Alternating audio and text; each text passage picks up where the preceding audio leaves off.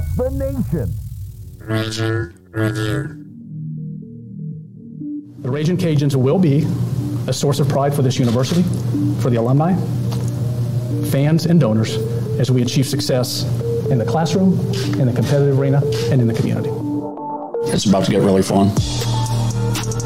We're looking for dudes that will stand up. Well, Coach, let me tell you today, I'm here and I'm ready to stand up. And I challenge you, Ragin' Cajun Nation, to stand up with us. Stand up with us. Let's lock hand in hand and let's walk through the gates of Omaha. Hey, I love y'all boys. Let's grind every day starting today. Let's do it. Y'all ready? Alert! Ready? Who's that team ready? Who's that team ready? That's up. I got one thing to say right here. Cajuns win!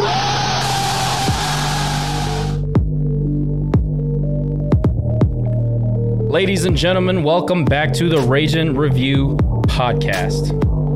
Nick, Jerry, Josh with you for another scintillating edition of the podcast. Independence Bowl, Houston Cougars, all on the docket tonight. Jerry, thrilled that you could join us this evening. Nick, how are you guys?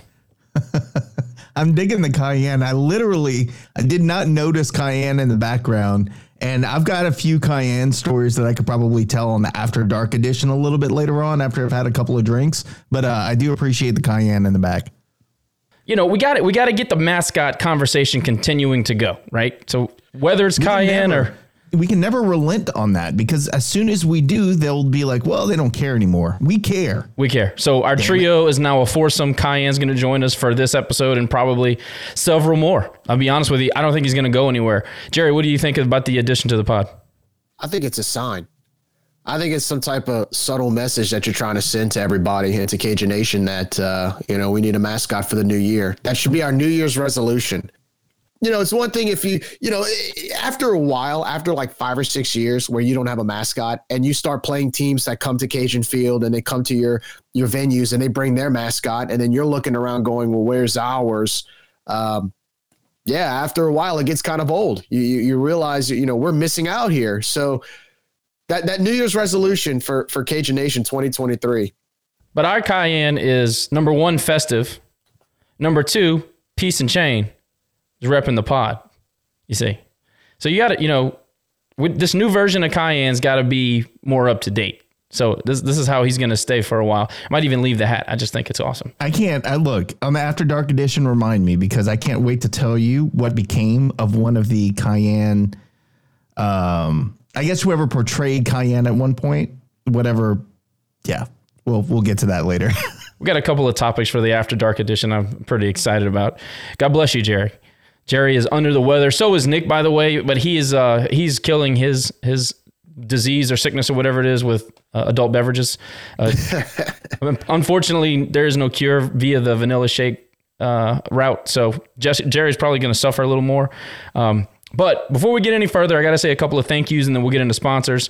First of all, big shout out to Theo Slyman, Ragin' Cajun's golf coach, for swagging out the pod with these sick Louisiana hats. I had to wear it tonight. By the way, they are going to take the classics coming up in the spring, and the idea is to kind of make it like the Phoenix Open. That rowdy environment. They're going to have some stands set up behind the 9th hole, and there's a whole lot more that goes into that. And we'll this is kind of like a preemptive shout out. So I'm going to keep talking about it as it goes. We're going to recruit the water ski team and the baseball guys to go out there and be rowdy with us. We want to make the classics an event this year. So been talking to them about that. Very excited about it. But once again, thanks to Coach Theo for swagging out the pod with some cool hats. Boys, I will get you those when you come in for the Christmas party. Ragin' Review Christmas party. I don't think there'll be any content produced at that thing, but man, we probably could get some good content out of a dinner with us. And I was going to say, I think we're going to have content coming as a result of that, but none live. There will be no live. We definitely got to get the editors. The FCC is going to be involved. We got to, make sure we're doing it right. So anyway, let's get into sponsors. Obviously, Gordon McKernan Injury Attorneys, our fantastic sponsor out of Baton Rouge, have offices all over the state. Lafayette, Alexandria, Lake Charles, Monroe, Shreveport, Zachary, Denham Springs, Gonzales, Hammond. Guys, remember, when you go with G, you get the G guarantee. Gordon will win your case, or you don't owe a dime, nothing at all, not a fee, not an expense, absolutely nothing. Gordon has been very active in the NIL space, helping athletes promote themselves and their personal brands. They've done a tremendous job with our athletes, Raging Cajun athletes, and everybody all over the state. If you need to get in touch with Gordon, 888-532-1573, and that's a toll-free number. You can also get them at getgordon.com. Get Gordon and get it done. Also, shout out to Lafayette Roofing and General Contractors, licensed and insured, locally owned and family operated. Darren Domingue, a proud UL alum and RCAF supporter. Lafayette Roofing is certified with the Better Business Bureau, and Mr. Domingue sits on the board of directors for the BBB. So that's a cool thing. Reminder, if you haven't inspected your roof for damage with all the weather we've been having this past couple of years, especially this past year, my Lord, I don't even know how many times I've almost flooded or my roof flown off.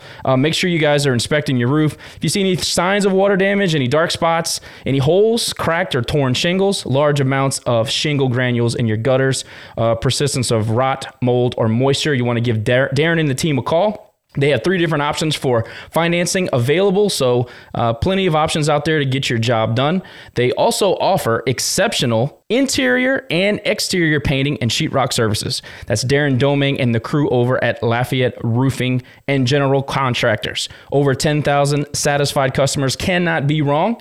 Give them a call, 337-237-ROOF. That's 337-237-7663, or visit them on the web at Lafayette-roofing.com. Don't forget the dash. Patriot Steel Group. Mr. Chris Russo, a friend of the podcast, one of our very first sponsors, always like to remind folks of that. They want to shout out to all of the RCAF donors. Would like to encourage anybody who is not already a member to please do so if you can. You want to give Brandon Gollett and Reed Barbier a call, 337-443-9296, or visit the Patriot Steel Group LinkedIn page for a lot more information that then I can explain, because it's a little bit over our head. But it's a lot of steel, it's tubulars, it's pipes. They can do all sorts of things oil field related. They have over 100 years of experience combined in the oil field industry. Patriot Steel Group, big thanks, big shout out. So boys, sponsorships done. We're going to welcome in the Scott and Hallman podcast. Always like the little tweak there on the podcast thing. I think it's cool. They do a pretty good job. I actually got an opportunity to listen to their preview of the Independence Bowl. They did a pretty stellar job of kind of talking through our offense woes, struggles. There were a few things that they kind of left off, but we can talk to our guest about that. And I don't know if you guys got an opportunity to check them out after we booked them as a guest. Anybody got to listen?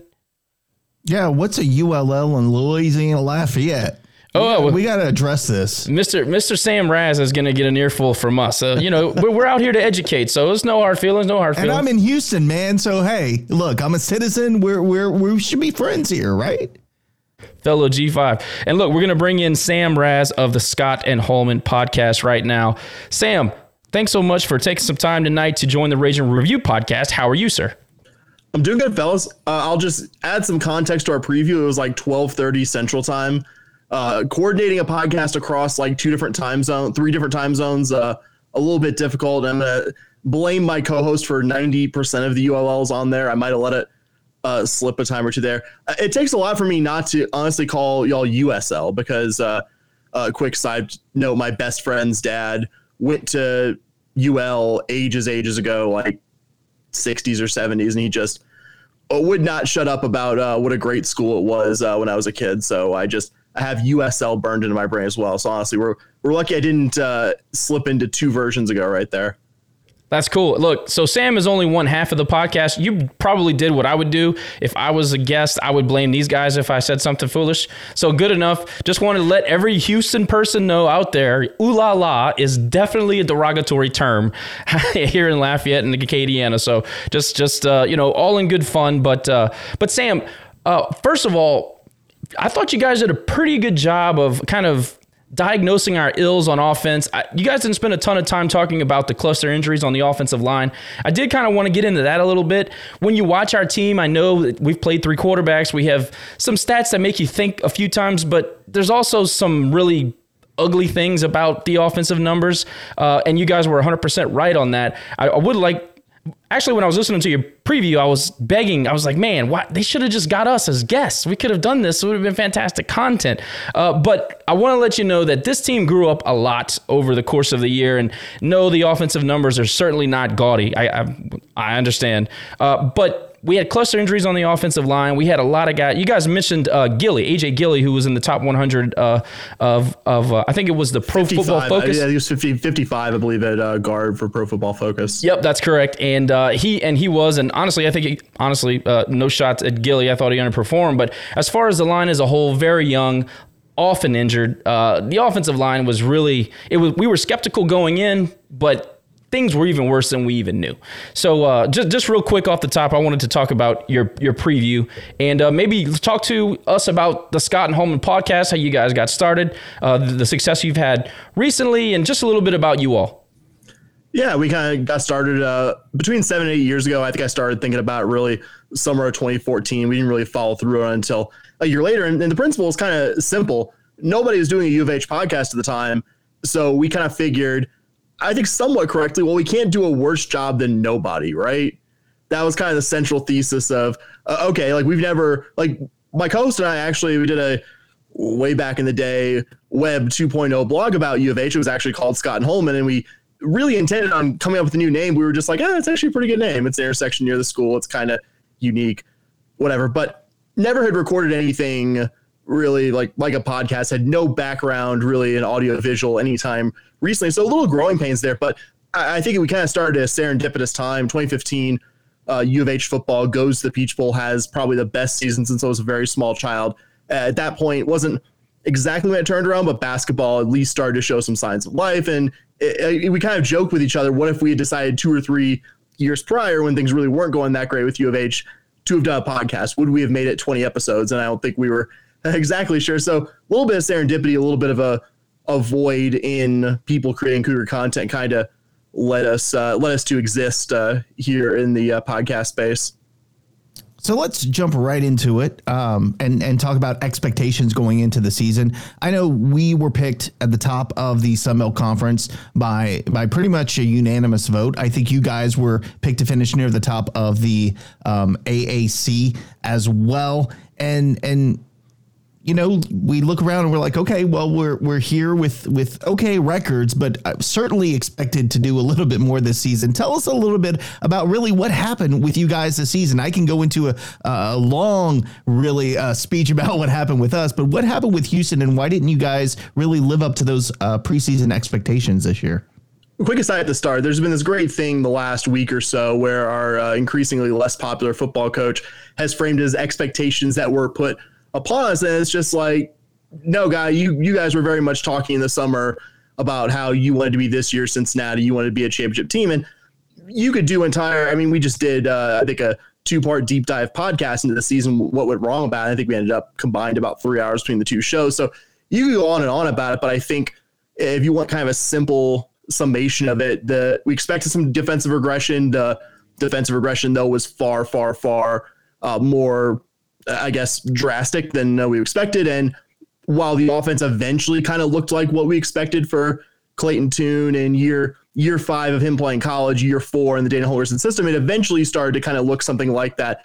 You certainly didn't see that consistently enough through the first 4 or 5 weeks of the season, and kind of coincided with 4 or 5 weeks in the season, your defense completely falling off a cliff, because there were some earlier performances where UH's defense very much kept him in against a pretty strong UTSA team, very much kept it in it on the road at Lubbock when you got just an absolute terrible offensive performance. But by the time the offense, I think, kind of figured out what it needed to be this year, your defense just really didn't have any consistent ability to stop even the not so great offense you face. So I think that's kind of the simple summation of how we got from being picked to be this year Cincinnati to very much not being this year Cincinnati.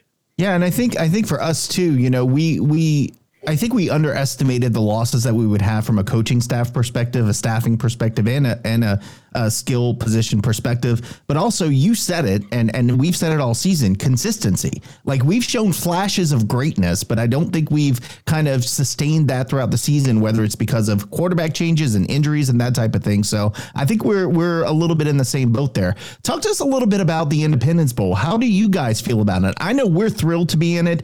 We feel it's a historical bowl and the highest payout that I think right now we can get as a G5 team, unless we're playing in an NY6 bowl. What do you guys feel about playing us in the Independence Bowl this season?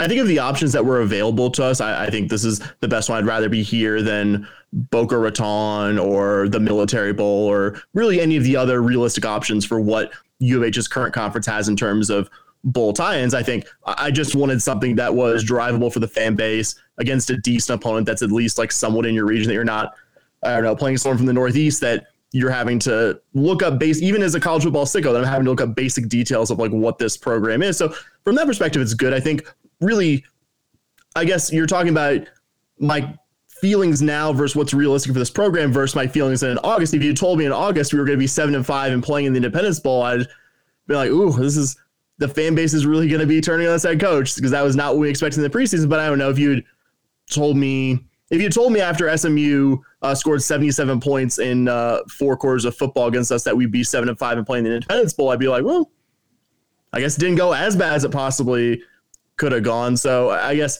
you're not going to be absolutely thrilled about it, just given the expectations of what this team was supposed to be in the preseason. But I think considering where you are, considering realistically, I think where this fan base has expected this team to be for the last month and a half, 2 months of the season, I think it's about where this team deserves to be. I don't think anyone's really, really stoked about this game, but I don't think anyone is just like, I don't think anyone is wishing we were playing in Boca Raton or suburban DC or anything like that.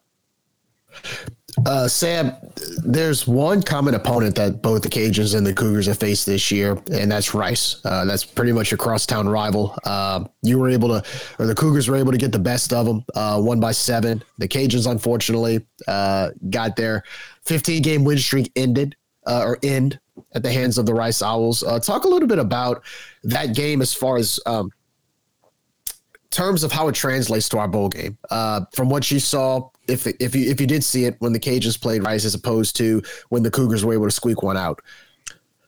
Yeah, I was able to I think in real time, I watched, I think 2.5 quarters. I always have multiple screens going on. I was kind of curious about this one. I think I watched about 2.5 quarters of Rice and UL in real time. I don't know if we could tell anything really useful about either of these teams just because of when that happened in the season versus now. I will say probably was a sign for both of our programs that this wasn't going to be the kind of season that met preseason expectations.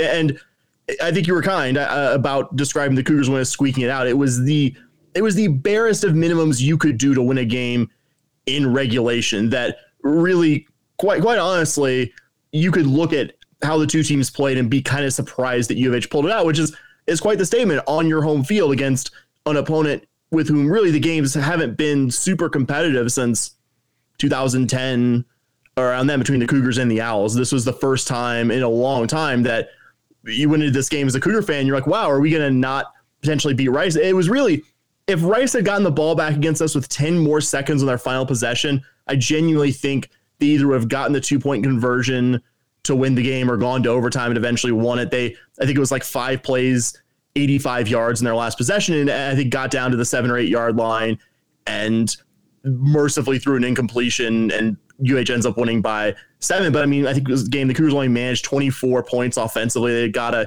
ultimately 27, but they got a decisive fumble return touchdown at the end to win the thing. So I think what it showed at the time, and we probably, all of us in real time to some degree expected this when we talked about this actually on our deep dive of the season pod.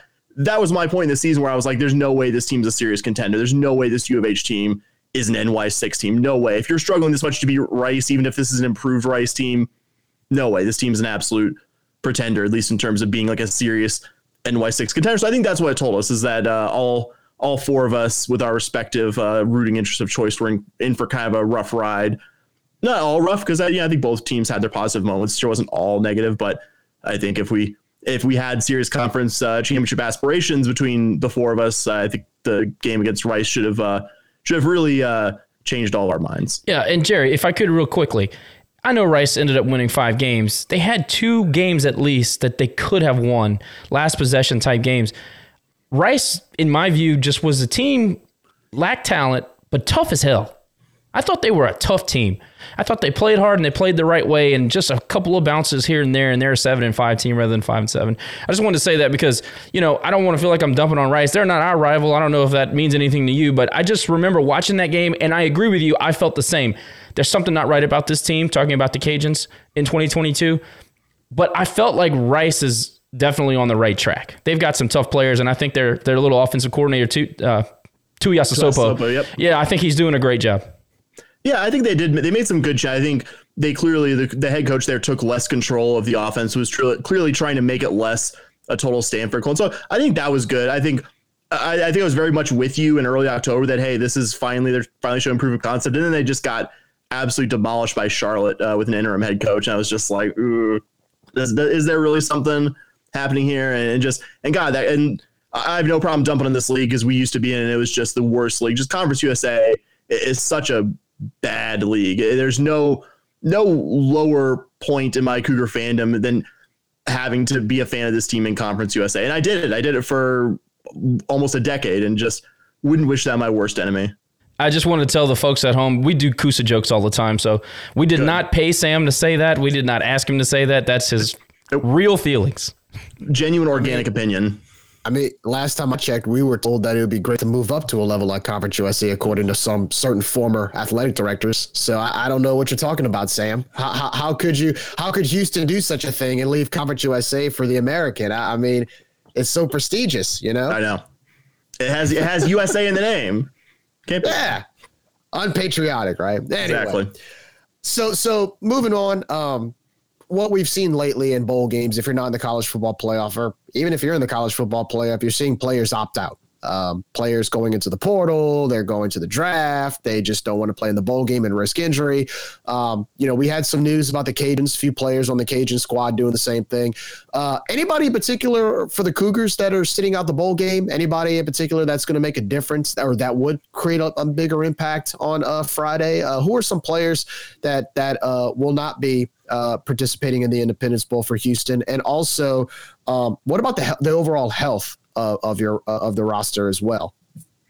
That's the surprising thing, actually. I think a lot of what I've been saying has been fairly negative about where this program is, that actually a couple of key Cougar players, I would say probably the 2 most key Cougar players, Tank Dell, top receiver, and Clayton Tune, the quarterback, are both going to be playing in this game. And I know it's the 20th, so I'm not going to say I don't believe he's going to play, but it's one of those like, all right, really Tank Dell, you're going to play in the Independence Bowl? Okay, I'm very happy about it. I'm excited. I want to see Tank Dell and Clayton Tune play one more time. But that's been kind of the surprising thing, is that there haven't really been any notables that have opted out of this game as of yet. Again, see here in a few days whether that holds or whether the staff is sandbagging and it turns out, we find out 10 minutes before kickoff, someone's not going to play. But barring that, no, it sounds like actually most of the key guys who are healthy are going to be playing. And there have been some key injuries this year, I think, but none rise to the level of, I think you just kind of have to bake into a college football season. There are going to be a certain number of injuries. There are going to be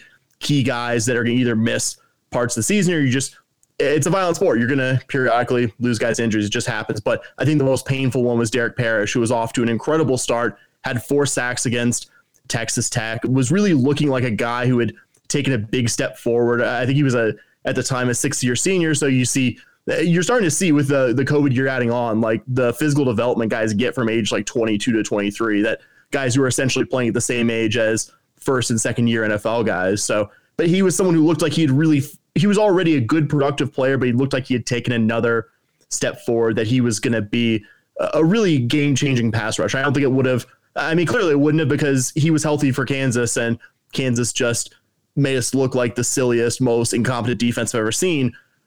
But he still would have raised the floor, at least from being, I don't know, whatever SP plus is right now, like the 115th defense to maybe the 85th or 80th. So that's been, I think, the most key loss there. Losing him, you actually, I think, have stayed surprisingly healthy. You did lose one of your expected starting linebackers early in the season, right before Parrish, actually, Malik Robinson, a guy who started out in North Carolina. So, but I don't know. I think actually when I looked at our depth chart when it was posted last week, this is actually, I saw a couple of different guys who I hadn't seen in a few weeks. So I think you're actually coming in this one reasonably healthy. Certainly, I think the position group I'm most excited to see that bear itself out in is running back. The Cougars have had a couple of really promising young guys there, Brandon Campbell and Stacey Sneed, but is seemingly keeping them both healthy at the same time has been kind of a challenge. And they were both on the pre-Indy Bowl depth chart. So I'll be excited to see potentially what those two guys maybe look like actually healthy at the same time, potentially. Josh, before you go real quickly, I did have a question for you, Sam, in regards to Coach Dana Holgorsen. I know you made a comment recently about, the expectations of what was expected of him when he took the job, going from a school like West Virginia that's in the Big 12. And of course you're going to the Big 12 anyway, but people were kind of like raising their eyebrows because he had so much success and then he decided to go to Houston. What is the overall perception of Coach Holgorsen, and has he reached the expectations? Is he underachieving? I know Houston paid him some good money to become the head coach.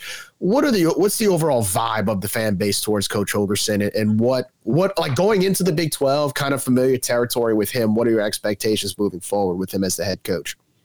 The vibes are pretty bad right now. And I don't think it's been 100% bad. I think a lot of times we're very much prone to putting stuff into binaries that, oh, this guy is all terrible. He's done nothing but bad stuff here. Oh, or he's the greatest coach since Vince Lombardi walked this earth. And I think obviously a little bit closer to bad coach than greatest coach to walk this earth with maybe what Dan Holgorsen's done here, but he's done some legitimately good stuff. Like, he is the roster talent when he took over for Major Applewhite was absolutely horrible. Major Applewhite should never get a head coaching job in Division I FBS again for how he left this. We didn't have a single not a Division I caliber starting cornerback, a guy who I would trust to cover a receiver on the worst team in the country. They basically had to bring in the entire secondary group from scratch and things like that. And I think if for whatever reason he threw his hands up or U of H found $20 million in the couch cushions and decided to leave now, he would be leaving a much more talented program than the one he got.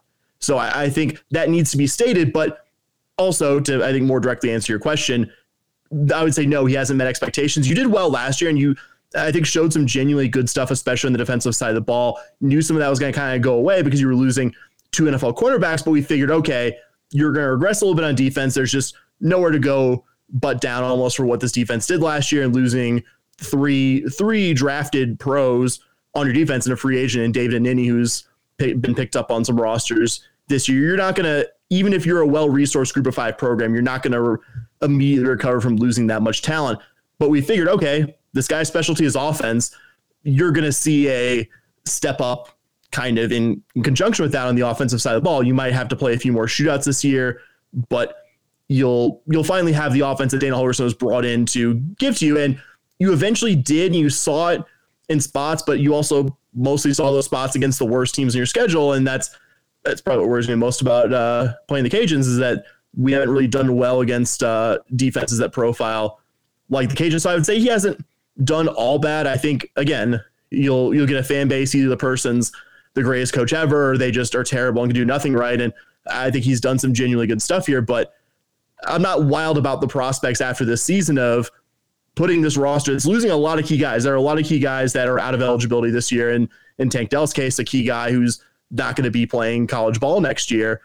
And you're going to go against a much tougher league. And the staff recruiting has trended a little bit better, but maybe not the bump that even Cincinnati or UCF has seen. So I would say it's more bad than good. It's not all bad, but I think you'd struggle to find a Cougar fan right now who didn't have at least some reservations about what the program is. So it's from some reservations to can't stand the guy and wants them to get fired, which isn't, I think, the healthiest place for a program to be.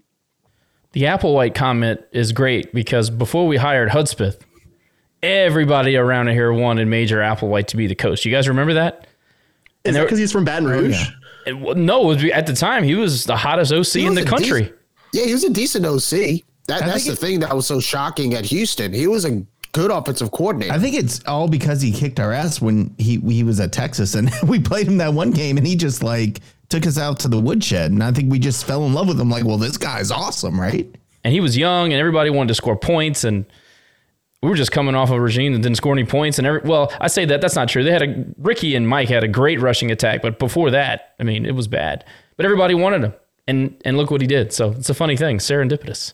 And then on the same note, Dana Holgorsen, you mentioned that, and you mentioned the way you guys feel about him. Have you seen his postseason resume and how he has underperformed in the postseason? It might get worse after Friday. I'm just saying, like, I read the betting stuff and kind of look at coaches' postseason performance and things like that. And I know he doesn't have a playoff resume, but like in bowl games where he's a favorite, it's not good. It's really bad, actually. I'm just gonna point out he was the coach of one of the most spectacular beatdowns of all time when they dropped 70 on Clemson. I can't remember it was one of the BCS bowls in 2011. I can't remember which one it was now, but they just absolutely destroyed Clemson. And apparently that was when Dabo ended up hiring Brett Venables from Oklahoma, and that ended up being a big catalyst for us having to get subjected to Dabo Swinney on a yearly basis. Hey, was that the Pat White West Virginia team? No, I think it was a couple years after Pat White. It was that general era, but I can't remember Stedman Bailey. It was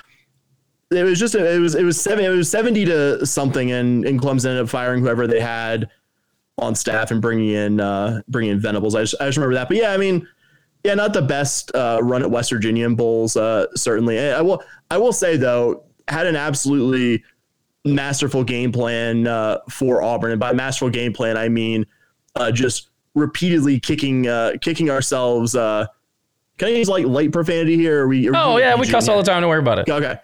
Just repeatedly kicking ourselves in the dick offensively until we finally figured it out in the last drive, and banking on our good defense, mostly keeping Auburn in check. That was our general game plan last year. I enjoy the question, light profanity. I do too. Look, I was like, is kicking in the dick? I don't think it's full profanity. I'm not gonna use one of the 8 words you can't use on TV or whatever. We may come off as put together, but we're just a couple of goobers. That's really all it is. Speaking of, Brett Venables from Lafayette, Louisiana, another parallel. Oh, wow. Yeah, you've mentioned circle, man. You've mentioned defense a few times, and I want to get into it. And as the resident defensive guy, I got a couple of things that I looked up. I was doing some research on the program, and I remember Houston Cougar defense in 2021 was hellacious. I remember that very well. I went and looked up the numbers. You guys ended up being number 6 in total defense in the country. In total defense, number 6, 19th in scoring defense, and number 1 in the country on third down defense, which is something I put a huge premium on. In 22. Those numbers slipped pretty substantially. You guys were 110 in total defense, 117 in scoring defense, and 117th on third down defense. Now, you guys were, let's see, I think it was the worst red zone defense in the country. Yeah, worst red zone defense in the country, Sam. Sounds right. Yeah. And that third down defense, that's like, it's not even one of those like stats you hear and you're surprised. It's just like, oh yeah, if you watch a lot of Cougar football, like, couldn't get off the field. This team just cannot get off the field. And that was something so pronounced from a year ago where, like you pointed out, the team seemed to find an extra gear in third down, was very, very good at getting teams off the field, maybe letting them have a first down or two, but pretty consistently getting them off the field. And this year's just terrible situationally, terrible in long downs and distances this year. There's like, I think I said earlier, the Rice game was where I really, truly lost faith that this team was going to be anything what I expected them this year. But one of the most just punch in the stomach moments is we had 4th and 20 in Lubbock in overtime with Tech having the ball. I think Derek Parrish, who I mentioned earlier, had just gotten a pretty substantial sack. All you had to do was get Tech off the field at 4th and 20, and the Cougars are 2-0 with wins over UTSA and Texas Tech to start the year. And you're thinking, okay, this team might be this year's Cincinnati. And they didn't just let Texas Tech's quarterback find an open receiver for the first down. They let him find an open receiver for the first down with like 4 or 5 guys behind the sticks, and you're just like, yeah, you're shaking your head just like, on what planet are you playing behind the sticks on 4th and 20? Like, that's your end zone is the it was terrible. It was a terrible defense situationally, terrible in end of game situations where you're trying to hold a lead, that letting UTSA go like 50 yards in 20 seconds to get a field goal in the opening week, letting Tech in that same game earlier go a pretty substantial distance in like less than 40 seconds to get a game tying field goal. It was just, and really critical must-have situations, this defense, I think, was at its worst. Yeah, you guys had 3 top 4 NFL picks. So obviously there was going to be some sort of drop-off, but did you guys expect it to be like this, I mean, I wouldn't think so. Number one in the country on third down defense to almost last. That's not scheme, man. That's something. Yeah, it's been so hard to figure out. I don't think Doug Belk, the defensive coordinator, who got a lot of glowing profiles, I think rightfully so in the offseason, I don't think he forgot how to coach ball in an offseason. I don't think he, after the season, was like, well, I've got it all in hand, and has been, collecting a check and working from home this whole time. I think they're really frustrated. I think they work on it every week, but what was so striking about the season was you go from week 1 to the last regular season game, and they just didn't look like they got better in any key area. Tulsa had a redshirt freshman quarterback, I think making his 3rd or 4th career start, and he just at any critical point was able to find 15, 20 yards of open space. Like if you guys had like an average dual threat quarterback, I'd be putting a lot of money at the very, very legal gambling establishments here in my current town. Well, let me give you a hot tip. Potentially, we have one. We have one. He's just a baby. And he's going to play because we read that the freshmen get waivers in this bowl game. And even still, this would be game number 4. So we do have one. So you might want to maybe slip a 50 or something, but I'll think about it. I think he's going to get some snaps. Just want to let you know. Interesting. He good. I'm just saying. Let's talk. Speaking of, we're going to keep on the offense because I want to talk about that a little bit. And you guys, and that's also for Sam, for you, a little bit more fun talking offense. Jekyll and Hyde, right? First part of the season, you guys were really struggling through the Memphis game, and then bye week happens, and then something magically clicks in your team, and now you're just blowing people out. Obviously, Clayton Tune, Tony Dell, that connection has just been solid for you through that later part of the season. But really, what do you think happened during that bye week that really turned it on offensively for you guys? Was it scheming? Was it just the players maturing a little bit? Was it something that your offensive coordinator, Shannon Dawson, did? What was it that really turned things around for you guys offensively? I think it was actually in the 4th quarter of that last game before the bye week against Memphis, where we scored 20 something points after 3 quarters of, to repeat what I said earlier, just shooting ourselves in the dick. I think they, in that 4th quarter, realized that I think we were chasing like a 3-score deficit at the time. They're like, we have to go just pass, tempo, which is, it's funny that's what you think of, like when you think of early Dana Holgorsen, was he was the offensive coordinator at Houston, Oklahoma State, and was just authored some really good passing offenses. And you kind of saw them basically let Clayton Tune just air it out 3 out of 4 plays and allowed yourself to come back against Memphis. And I think maybe the staff, because there was a bye week after that, kind of looked at that game, was just like, well, we haven't been able to keep a running back healthy, and all of our running backs are pretty young as it is. This offensive line seems to be pretty good at pass blocking, kind of hit or miss at run blocking. I think they kind of at that point realized they had to go past to set up the run more than running the ball. And I think you saw more of that. I think you saw less of the staff trying to be a balanced 50-50. And I don't think Holgorsen's reasons for doing that, for wanting to be a balanced 50-50 one are terrible. I think he's talked about how he realized that if he's running the old school air raid, he's never going to have anything better than maybe a slightly below average defense, because you're constantly getting that defense on the field. You're subjecting them to 35, 40 minutes of possession per game. That's just not a sustainable way to win ball games. So I applaud him for maybe evolving there, but I think you saw in the first 4 or 5 games a UH offense with talented, experienced guys, but not really any kind of consistent identity. Yeah, and maybe the second half of the season you saw them realize what we're good at and then do a lot more of that. Yeah, and man, I tell you, I live in Houston, right? I've watched some of their games just because, I watch Rice, I watch Houston, I watch us, just because they're they're around me. And it was fun to watch, I will tell you that. Kind of changing the subject a little bit, after getting to know us a little towards this bowl game, and like you said, you watched us against Rice. So what do you as a Houston fan, or I guess what do you guys see out of us as compared to AAC? Is there any particular team in the AAC that you would compare us against? Just kind of give us a general feeling about what you guys as fans feel about the Louisiana football team this year.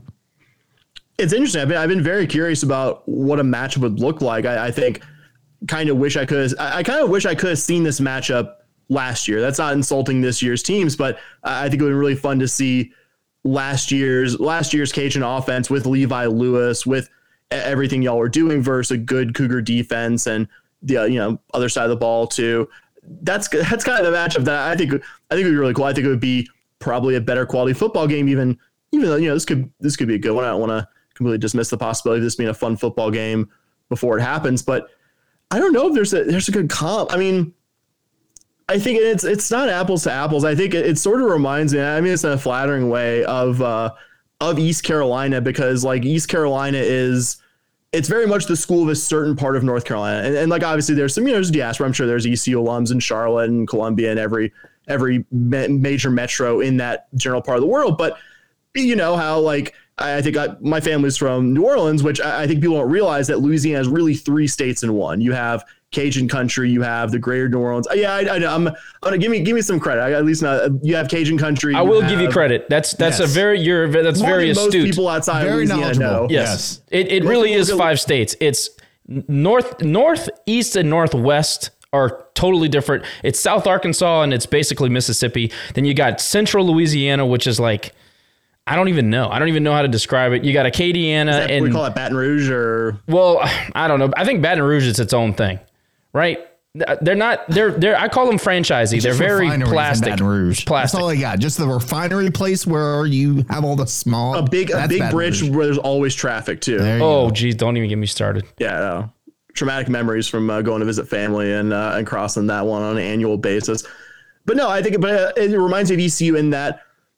It's not a perfect comparison because I think, the UL program has been quite good the last several years, and ECU has been going out of a pretty long period of not being that great by their program standards. But that's a program that has a specific part of the state that's very much their own and very much ingrained in the local culture. It was cool when my co-host and I went to Greenville. I think 4 years ago. It was kind of cool to see it transition from being kind of, your UNC and NC State stuff to when you got to the eastern part of the state, it was purple and gold everywhere. I know from my visits to Acadiana, just going through as a kid, it's very much Cajun country. And I know everyone's like, oh, it's an LSU state, but no, it's very much about Cajun country in a certain part of the state. So I'd say it's not a perfect comp for all the reasons I said earlier, but I think that's kind of closest one I see in our current conference. Yeah, Cajun is a culture. The purple and gold, that's just an identity that people try to throw and just feel cool about. But Cajun itself is a culture, and that's what makes it so unique. I have a follow-up question to that before I turn it over to you, Josh. AAC versus Sunbelt. Obviously, you guys are leaving. Since he's leaving, they're adding a bunch of Conference USA teams to the AAC.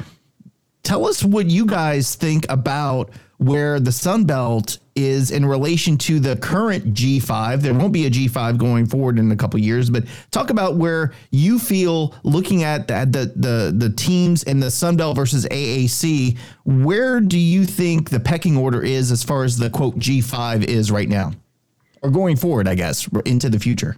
Yeah, I think I think the answer to that is kind of up to a couple of specific AAC teams. Well, I would say kind of 3. I would say it's whether UTSA can jump into a new league and immediately show that their high level winning right now isn't just the fact that they're in the worst FBS conference, that they're a legitimately good team that's just so happened to have been playing in a terrible conference. So what they can do maybe coming in from the jump, I don't think I guess I don't know if Tom, because believe me, I certainly know Tom Herman's ability to turn around a program quickly and unexpectedly, but I think it's up to 1 or 2 of the new programs really hitting the ground running from the start. And I think more importantly, it's up to SMU and Memphis, I think, figuring out what their potential is. In Memphis's case, being near a lot of Division I talent, but playing in a dumpy rented stadium and not really supporting their football program the same way they do basketball. In SMU's case, it's whether or not a sentient hedge fund without any like actual real organic fans can still pump enough money into a program and also be in a recruiting rich region enough to eventually turn that into being an 11 or 12 win team. But if those programs stay what they are right now, middle, maybe probably gonna be a little bit better just by virtue of 2 or 3 top teams leaving. But if those 2 programs aren't drastically better and you don't get something positive from one of the 1 or 2 teams that's coming in, or I guess someone like ECU who's been decent but not great taking a step up, I think, I'm not just saying this to flatter the people I'm on with, I think unless you see some serious improvement from the remaining programs, I think it is kind of Sun Belt AAC kind of in that order. I don't think there's a drastic difference, honestly, between the conferences. I think some of that also on the Sun Belt side, it's on Texas State figuring out how to build a winning football program. App, I think, looking more like the App of the past several years, which we've seen. I think it kind of fits and starts in the last few years, but not maybe really as consistently since Satterfield and Drinkwitz left there. So I think there's someone on both sides. I think there's some programming. UL kind of, coming off a season where I don't think it's I don't think UL really failed to meet expectations, even if you were picked a certain place in the preseason, because I really do think there was a lot to figure out after Napier and a lot of guys left the program. But I think it's what happens the next year or two that I think really determines who's 1A or 1B. But I would probably give it to the Sun Belt right now, just based on what the schools have actually done on the football field recently. Sam, speaking of the matchups in the game itself, talk a little bit about the position groups and the matchups between the Cajuns and the Cougars. What would you say in particular matchups or position groups would favor the Cougars? And then based on what you've seen from the Cajuns, what position groups or matchups would favor them? And talk a little bit about your prediction as well for this game and how it's going to play out. I would say probably the most favorable matchup for the Cajuns is just until I see it otherwise, I can't believe this Cougar secondary can really stop anyone from throwing the ball. I mean, I'm sure he's going to be a great college quarterback, but Kurt Warner's true freshman son threw for nearly 500 yards against us on our home field, and it was just all dinks and dunks and what have you. So I refuse. It might, who knows, the game might end up proving me completely wrong, but I refuse to give the benefit of the doubt to this Cougar secondary. So I would say, really at this point, any passing game against this Cougar secondary to me is it's not a matchup you're feeling great with if you're a Cougar fan. And I would say, I don't know if I feel wildly confident about this, but I do like where the Cougar running back group is health-wise as compared to where they've been a lot of the season. I would like to see, because they've both at different points, Brandon Campbell and Stacey Sneed. Stacey Sneed especially just absolutely tore a pretty solid ECU defense new when we went up to Greenville a couple weeks ago, or let's say the second to last game of the season, not a couple weeks ago at this point. Time really flies. But I thought I saw that the Cajuns had struggled stopping the run in some of the recent games. I know one of y'all's top pass rushers is not playing this one. So I would guess it's a Cougar running attack, but I mean, I don't know if that group's given it to me consistently enough to really feel wildly confident about that. I think the matchup I'm actually most excited about in this one, because I think it's a good strength for strength matchup. You probably heard me on the podcast talk about it, is this Cougar passing attack against this Cajun secondary, because that secondary does have all its key guys. The Cougar passing offense, at least as of right now, does have all of its key guys there. And I really like seeing a team's strength on another team's strength. And I think that's going to be a really good matchup. Probably the matchup that's going to dictate, can the Cougars for the first time this year establish a passing attack against a really stingy secondary? And I think the answer to that, if the Cougars can throw for a fair amount of yards against the Cajuns, which I think is a pretty big if, then I feel pretty good about the Cougars' chances. But like I said, I think at the top, it's been not consistent against the defenses that have the Cajuns profile to this point. Couldn't agree more. I think the best football games are built on strength versus strength matchups. There's no question that Tune and that passing attack is the strength of your football team. I think that there's no question. I've probably said it every episode from the beginning of this season to now that our secondary was the backbone and really the heart and soul of our team. I hate that, that Andre Jones is not going to be able to play. Look, he's preparing for a career, so I understand it. I'm not mad at all. He's a friend of the pod, and I hope the best for him, but could really use him on Friday. But Sam, really appreciate your candor. Thanks for spending some time with us. I know we kept you a little bit longer than expected, but really good information and really honest and solid answers. I appreciate that. Please let the audience know where to find you and your co-hosts and all the content that you guys produce. Yeah, and thanks for having me, fellas. I've really enjoyed it. I've really enjoyed talking about this bowl, probably more than I've enjoyed talking about this bowl game in any other form or fashion. But you can find us on Twitter, probably our most active social media platform, at SHPAWDcast. We're pretty active on there. We're on a social media platform.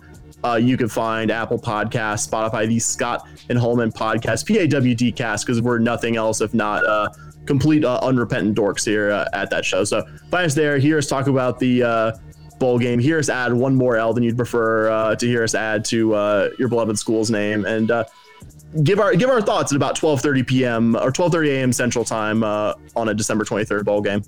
Hey, Sam, before you go, are you in Houston or are you outside of the area? I'm outside there. My co-host is in Houston. I am in beautiful Las Vegas, Nevada. All right. Well, tell your co-host to get in touch with us. I will gladly, if we lose the game, provide either a gumbo or a crawfish etouffee to him, home cooked. So just tell him to get in touch with me and get some Tex-Mex going. We'll have a little thing and it'll be fun. Yeah, this is brutal. I haven't had a good etouffee or boudin or anything delicious in like 6 months. So I'd be very jealous of him there. I got boudin too, so we got it covered, man. Sam Raz. Thanks, Sam. Take care, bud. Good stuff, man. Oh, it was really good. You know, it was fun. You know, it's always fun when the guest actually brings some real good knowledge. And that was about as good of a preview as you're going to get. Trust me, I've looked for them. Not a whole lot out there, to be honest with you. Anyway, so thanks to them, 50% of the Scott and Holman podcast. Very good. So, Jerry, feeling all right, or are we all right? We're good to continue? I see you sneezing. We're good, man. You look like shit, man. I got to be honest. We need to get a little nebulizer going over there or something, man. Yeah, no, it's this weather, man. Like the other day, I'm outside, or like a week ago, I'm putting up Christmas lights. I'm sweating outside, literally sweating. And then a week later, it's 45 degrees. And when you have temperature changes like this from, 75 to 45 in a span of 1 or 2 days, catches up with you, especially when you have sinus issues like I do. So the Hebert household has been a petri dish for the last few weeks of sicknesses and stuff, but we're going to get through it. We're going to grind through it. So is that like, I know we all say that, like the temperature's up and down, so we're all sick. Is that a real thing, or is that like, no, it's not. Don't go outside with your hair wet, you're going to get sick? My mother, look, I hope she's not watching. She is. She does this thing where like, you better put a cap on before you go outside because it's cold and you're going to get sick. And I'm like, my mom, when she comes to my house, God bless you, I love you, she turns off every fan in the house. She's convinced she gets a sinus infection if she sits under a fan. So it's an old Cajun thing, I guess. I don't know, but there is no proven scientific fact that you get a sinus infection caused by bacteria from sitting under a fan. But what do I know? But the other night I slept with no blanket and my throat started to hurt. I've actually gotten sinus strips from sleeping either with the fan on top of me, or I can't sleep with like cold air blowing in my face. Every time I do, say you're not going to get a sinus strip. I'm just saying you cannot medically, scientifically get an infection from sitting under a fan. But again, try telling Grammy that. You can't tell Cajun people anything. Hey, it can mess with your sinuses though, like it is mine. So, unfortunately, I was on the short end of the stick there, but it's like the old don't take a bath in a lightning storm because it'll strike the water tower and you're all going to get electrocuted. Yeah. Y'all still do that, don't you? I don't. Nick didn't say anything. I do not take a shower during a lightning storm. Or use a landline, right? You can't use a landline either. You get struck. You get struck. Well, who has a landline Stay away from anymore? the window. Don't sit by the window either. Jerry, do you have a landline? Be honest. No.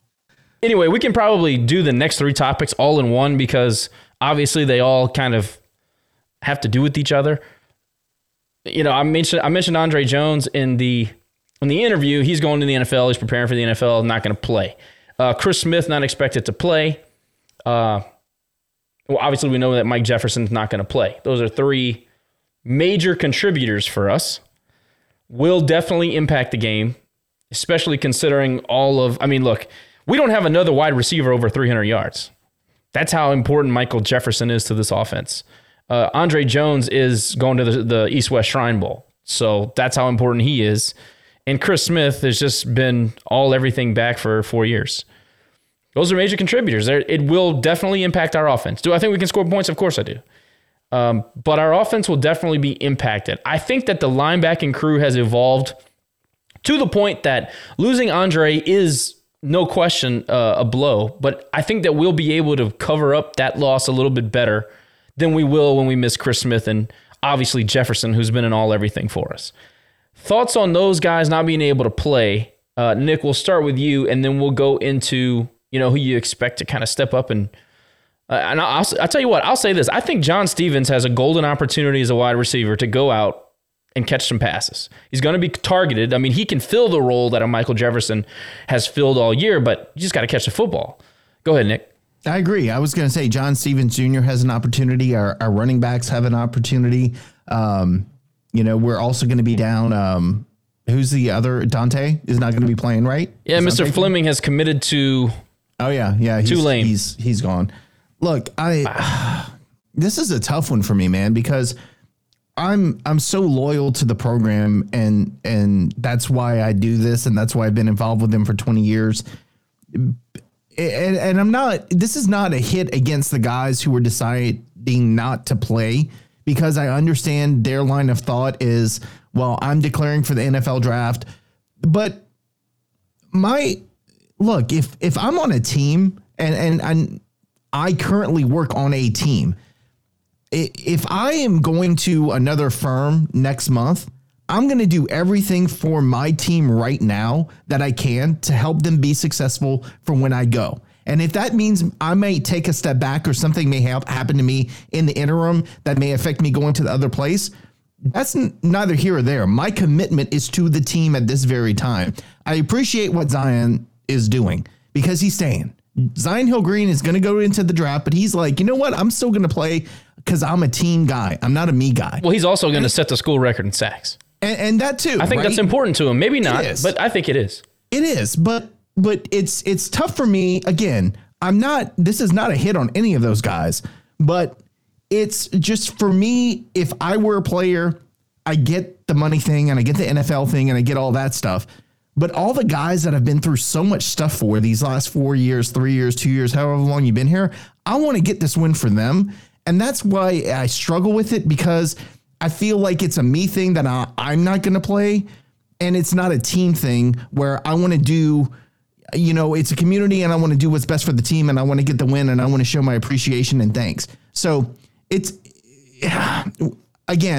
not a hit on anyone. I don't want anybody to take this the wrong way, but it's disappointing for me as a fan sitting back and saying, I get that you want to play at the next level. I wish you the best. I'm going to support you regardless of your decision. But then again, I look at the guys who decided to stay and play this game and think this would help them. And it's a conflicting kind of feeling inside of me, I think it's a small example of a bigger problem in college football is that to me, the commitment level has really dwindled over the last decade or so with NIL and the transfer rules and the portal. And it really is indicative of players just, they just want the opportunity to get recognized and stand out in a way where it doesn't matter where they go. It doesn't matter where they leave or who they leave, as long as they have that opportunity to spotlight them.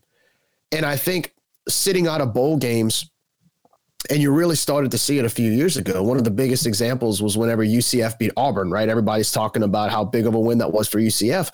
Auburn had their fourth string, basically their entire fourth string defense playing because everybody else opted out or sat out. And I think Coach Saban was the one that said it a few years ago. Somebody had asked him, why are you seeing so many players sit out? And he said it. He's like, well, you guys, the media, you promote the college football playoff. So for those who aren't participating in the playoff, why should they play?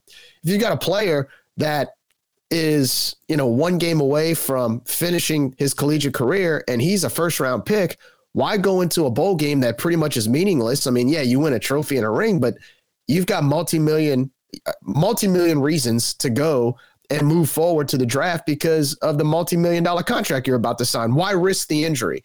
So it's kind of a catch-22 for me. I understand that. At the same time, it's I guess a good example would be Deion Sanders. We all know he just took the job at Colorado. Very happy for Coach Prime. He's going to do great there. But if you notice, he multitasks just like he did playing football and baseball, where for a good 2 weeks, he was between Colorado and Jackson State coaching both teams because he wanted to go back to Jackson State and finish what he started. Now, Jackson State didn't win the Celebration Bowl, but he kept going back and forth, taking charter flights from Boulder to Jackson every other day because he wanted to finish what he started and he wanted his players to finish what they started. To your point, Nick, I kind of wish that some players still kind of had that mindset of, look, I've been going through blood, sweat, and tears running up that Cajun Field Hill on a January morning where it's 20 degrees outside. At least to me, it's like, just finish this game, finish this one game. And also, like, this is an opportunity to really show out against Houston, a team that's going to the Big 12 in a year. This is a chance to play on national TV against a good quality opponent. And if you have a great game, that might up your draft stock if you want to go pro. So, I'm like you. Look, I don't fault the players for wanting to do that, because after a while, they're going to have to look out for their career. But on the other hand, selfishly, I kind of wish they would come back for one more game, because they put the blood, sweat, and tears into this program. And I just wish that they would just kind of finish it off. But again, I don't fault them. I understand. And unfortunately, it's just indicative of what college football has really become today. You unintentionally said exactly what I was thinking. My career, my millions of, what if I get injured? What if I this? What if I that? It's an I world. And there's no more team. There's no more it's us. We're in this together. And it's part of, like you said, a bigger problem with NIL, the transfer portal. The UTSA coach, what is it? Trailer just came out and said, NCAA do something about tampering. There is no NCAA. There, for all intents and purposes, there is no control over anything that college football is doing right now. It's all about the money. And until we get that under control, and until we start putting some kind of barriers and safeguards against this kind of stuff, it's going to continue happening. And it's going to continue being about me, I, me, instead of team and we and loyalty and thank the program and thank the team and all that.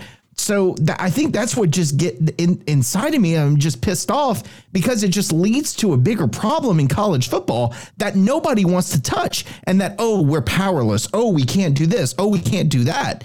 And it's destroying college football. Like, we're in the first 2 years of it. If we don't do something, then it's just going to be us versus them. And there's going to be more of us or less of, the big boys and the rest of them.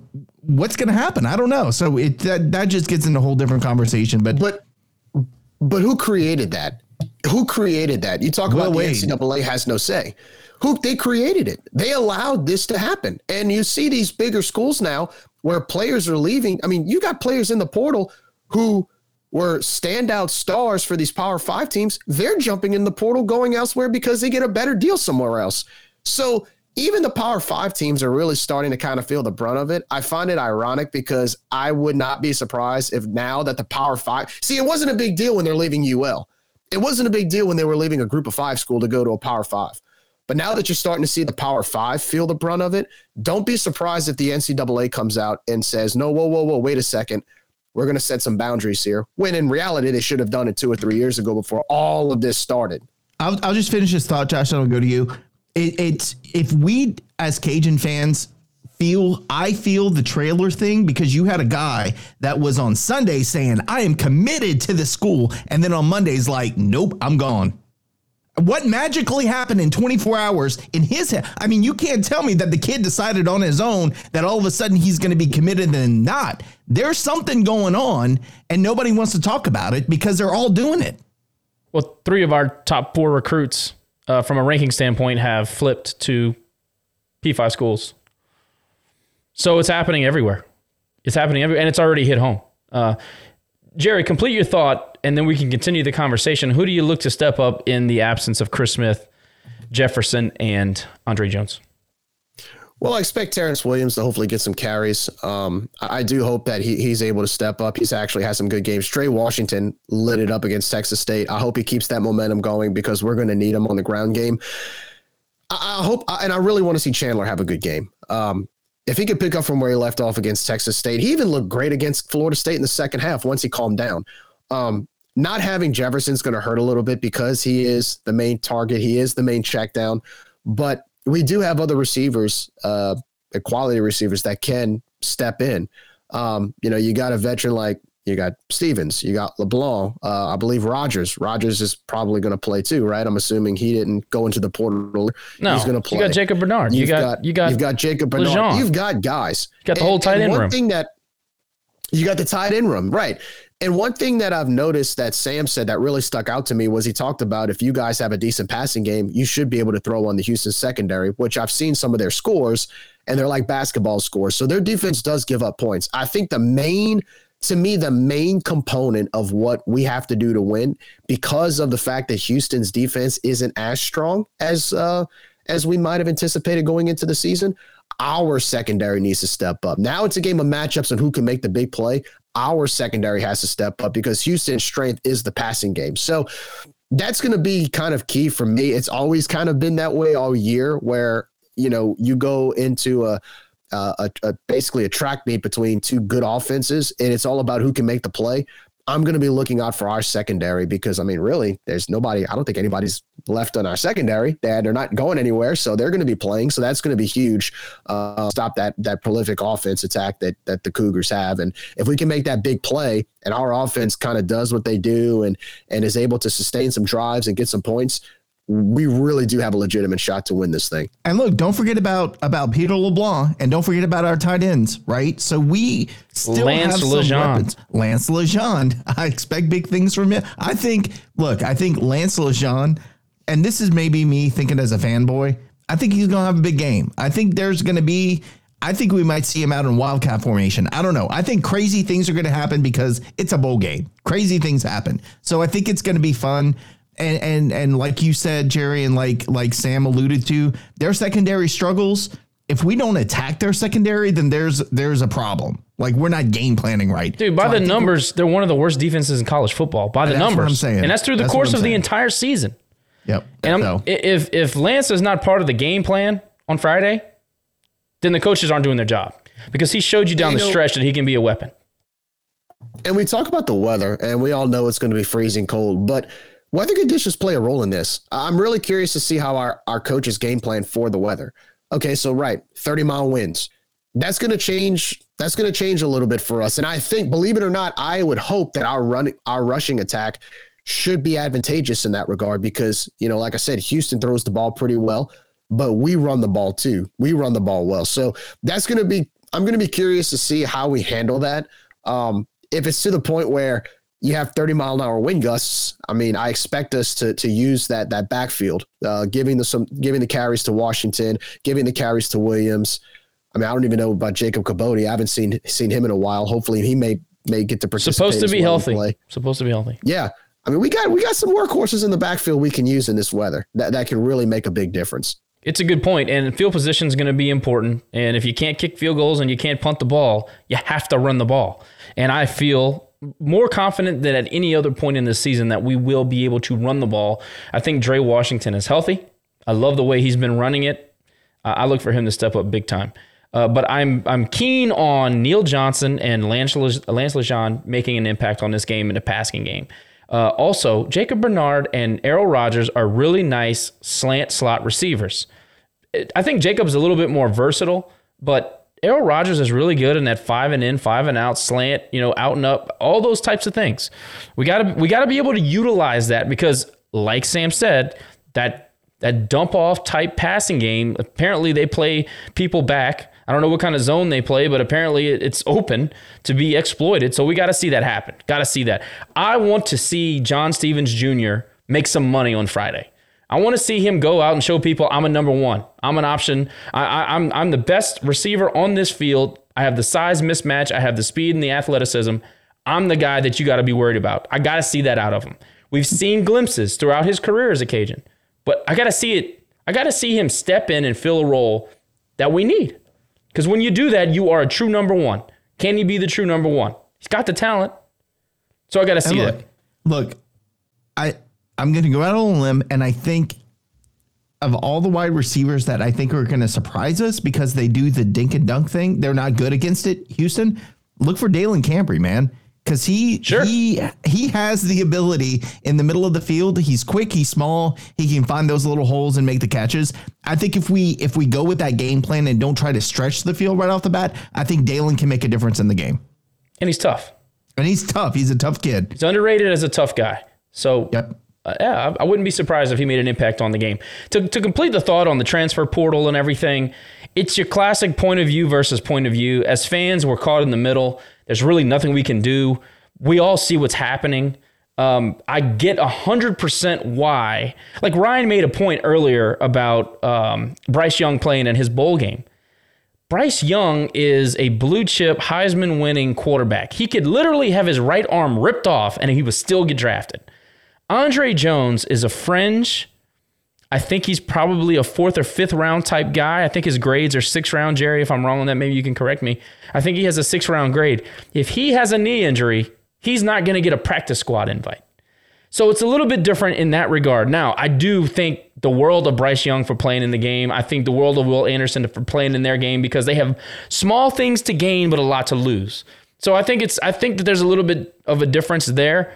I think guys like Chris Smith can make some more money by having a good performance in the Independence Bowl on national television. I don't 100% agree with sitting out, but then again, I'm biased. As a fan, I want to see him play. But I'm thinking of, like, if I'm the guy who's risking injury or money or whatever, you got to weigh both things. And sometimes it's not necessarily the player that's making a bad decision. It's some of the advice that he's getting. Some of these agents get in their ears and they say, oh, you don't need to play in that game. You're fine. This is where you're going to grade out. And a lot of times it doesn't pan out the way they tell them it's going to pan out. So I'm not going to hold it against him too badly. Chris Smith he's been a great Ragin' Cajun. So I think that he should play, but he knows his body better than me.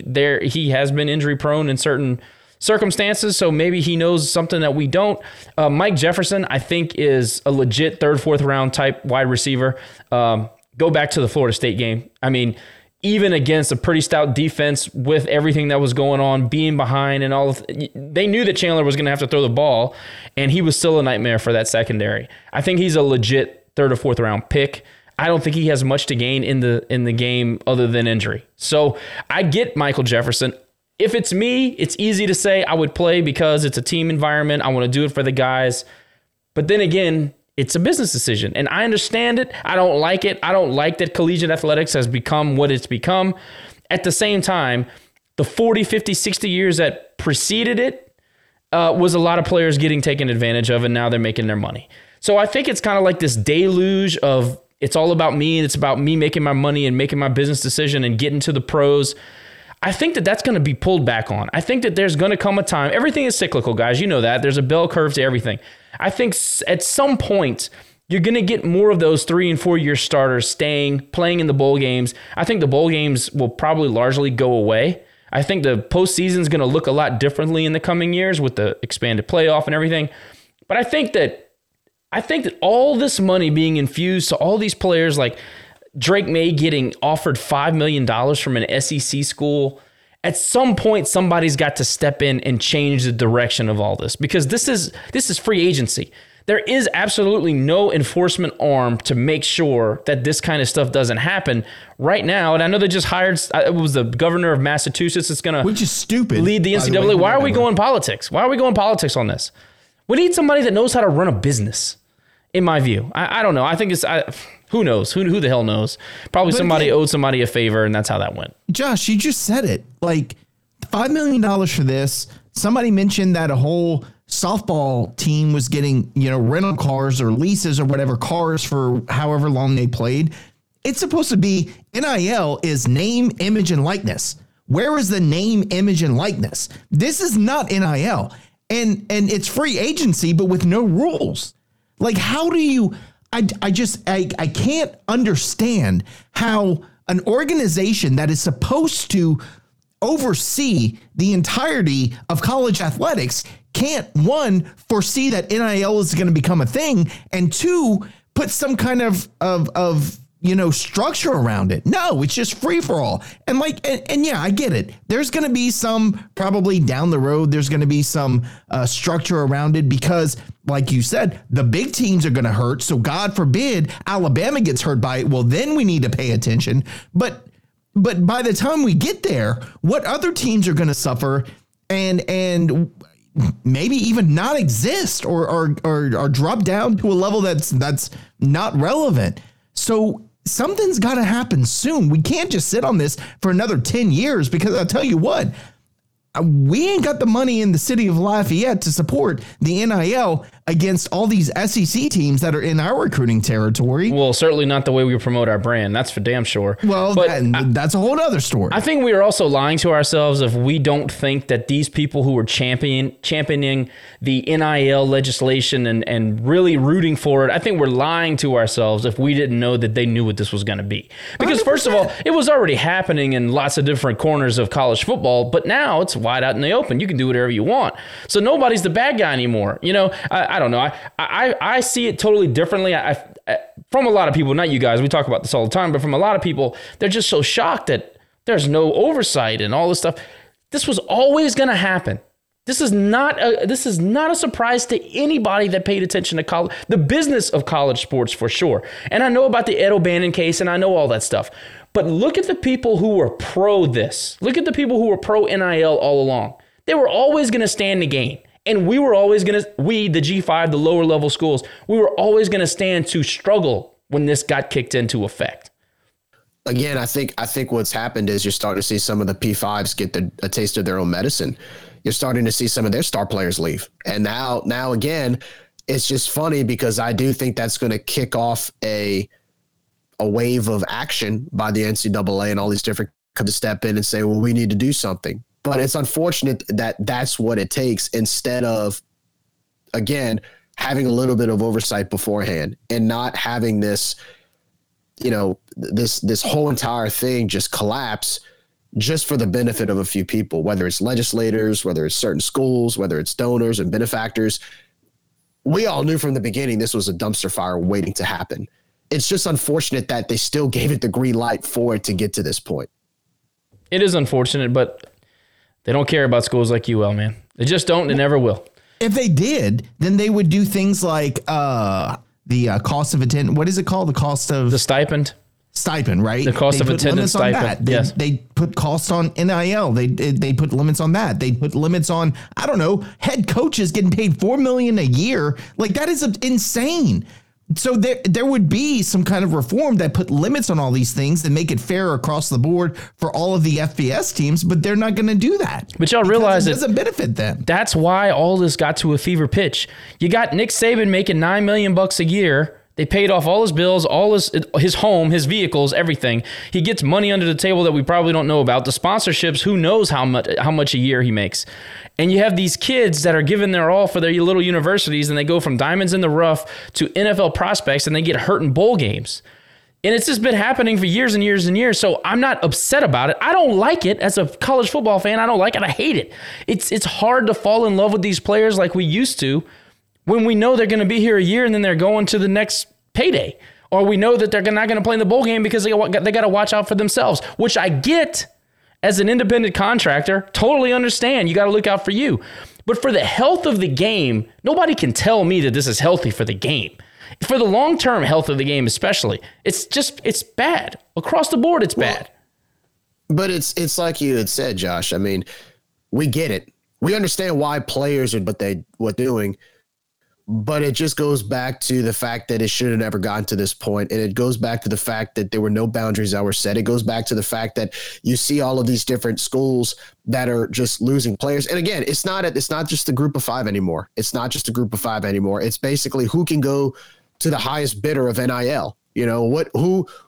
What corporation or what company or what benefactor has ties to certain schools that can pay you the most. So if a player is at, I don't know, I'm just going to throw a name out there. If a player is playing for Illinois and Ohio State comes calling because they have some special NIL deal, most likely he's going to leave, not just because of the pageantry of what Ohio State offers, but because he's probably getting paid more.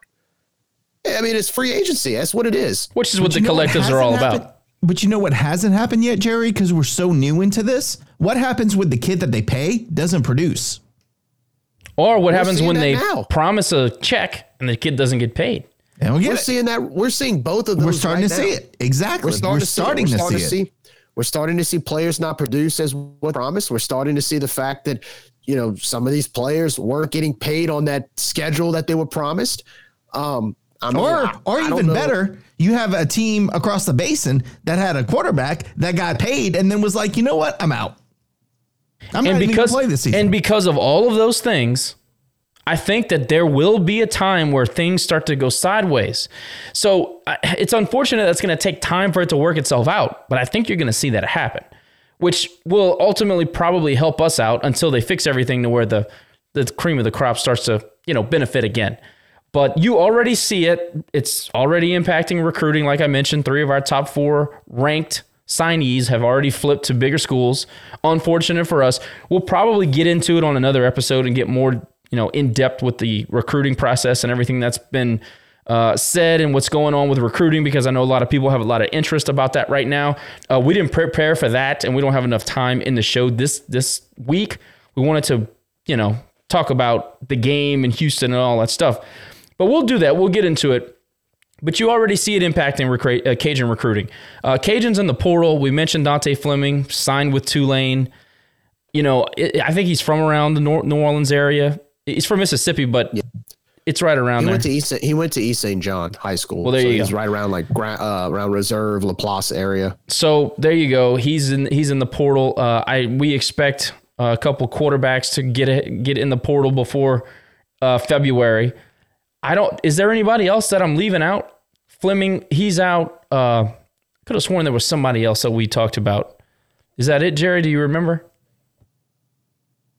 I think that's it. I think we had the quarterback already in there, and then we have another. And you have to think we had a lot of quarterbacks on the roster. Well, Damian Youngblood was the first Cajun to get into the portal, and I got to be honest with you, I think that was strictly based on competition. I haven't seen any information about him signing or getting an offer with anybody else, but you know how stacked that secondary is. That's going to be a room that's going to be hard to break into. So I think that was strictly based on there's just too many people in front of me. I'm never going to play. Obviously, Fleming, I'm going to tread lightly on that. I think that he wanted to get more snaps. I'll just say that. And then obviously I think there's going to be a few more to come. We'll see after the we have early signing day, and then we'll have national signing day in February. So still to be seen. I think that we'll probably have some surprises in recruiting, which is why I want to wait. I want to wait to do that show. But we definitely will dig into it. And I know we haven't done that in the past, but I think this particular year, a little different. I think it's something we should spend some time on. I think what's crazy is that you're starting to see players get into the portal more than once. You're seeing players doing multiple times. They go, I want a better opportunity here. Oh, well, no, maybe not. Now I want to get into the portal again. And not only does it set a bad precedence, but I'm sure coaches see that and go, well, why would I want to take a chance on this kid if he's not committed, if he's already in the portal twice? Well, so that's going to be interesting to see how that pans out as well. Our staff's policy on that is as soon as you enter your name, your locker's cleared out and you're not invited back. And I think that's the way you handle it. I hate to, it's just kind of like a stone cold hearted way to handle it, but I think that's the proper way to do it.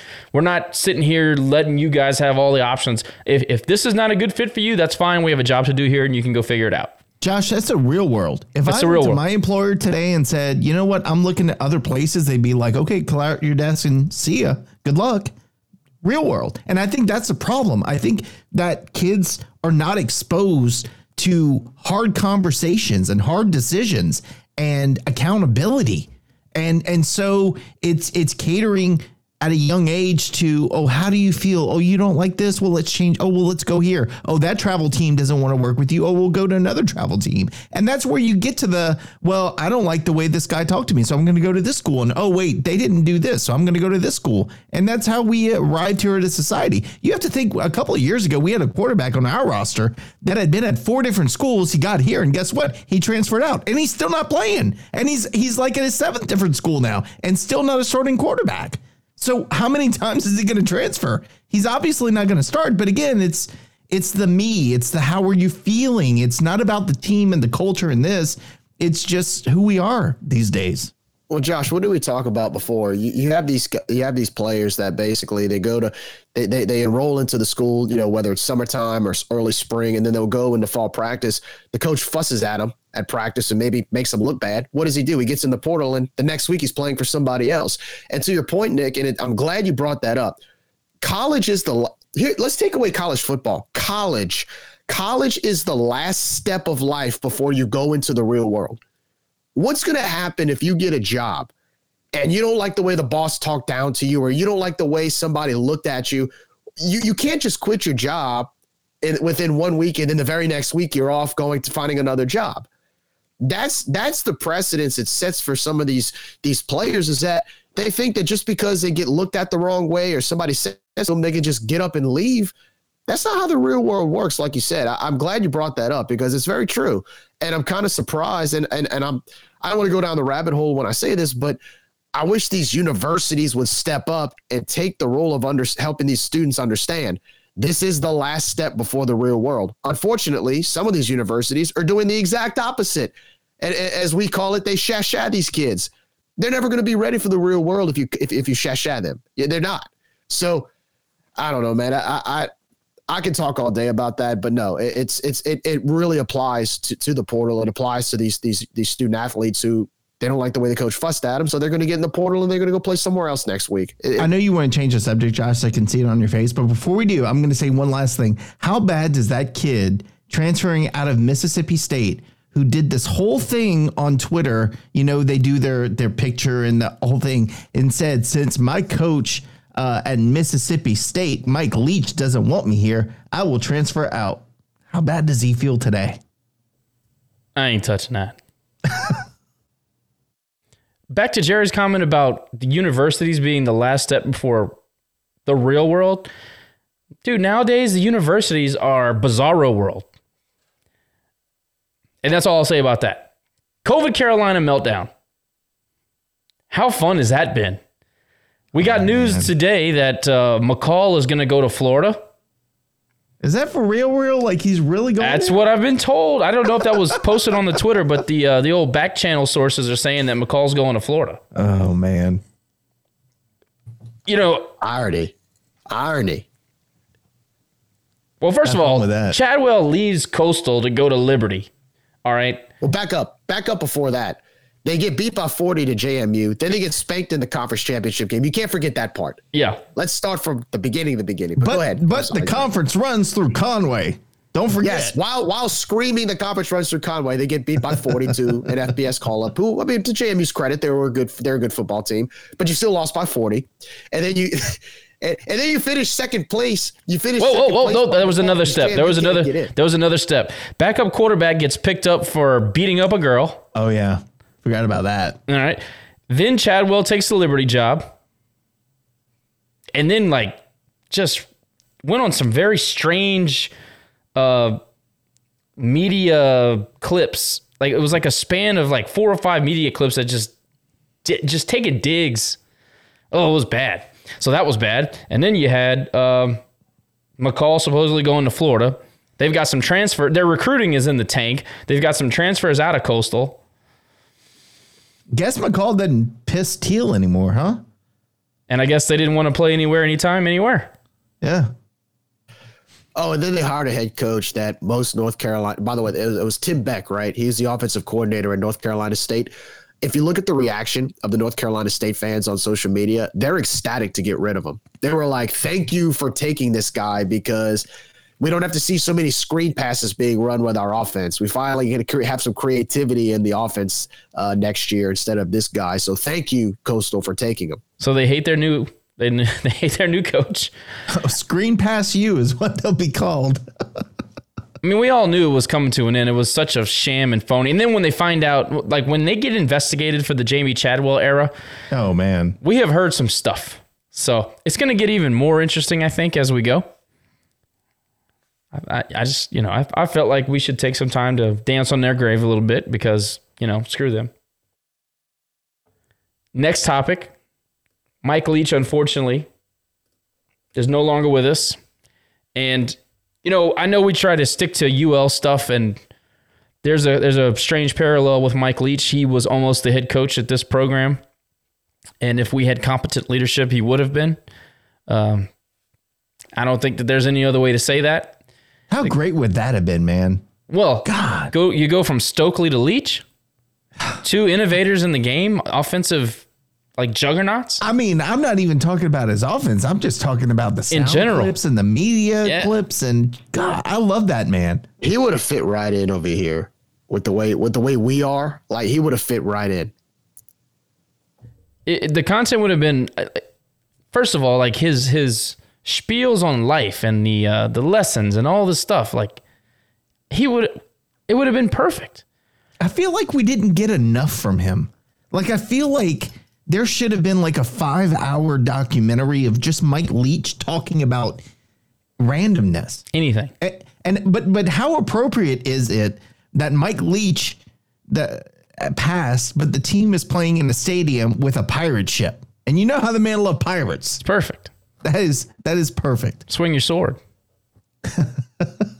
You know, and what makes him so unique on top of just how he was as a person, his uniqueness, his unique personality was his unique resume to get to the college football coaching world. I mean, he's a lawyer by trade.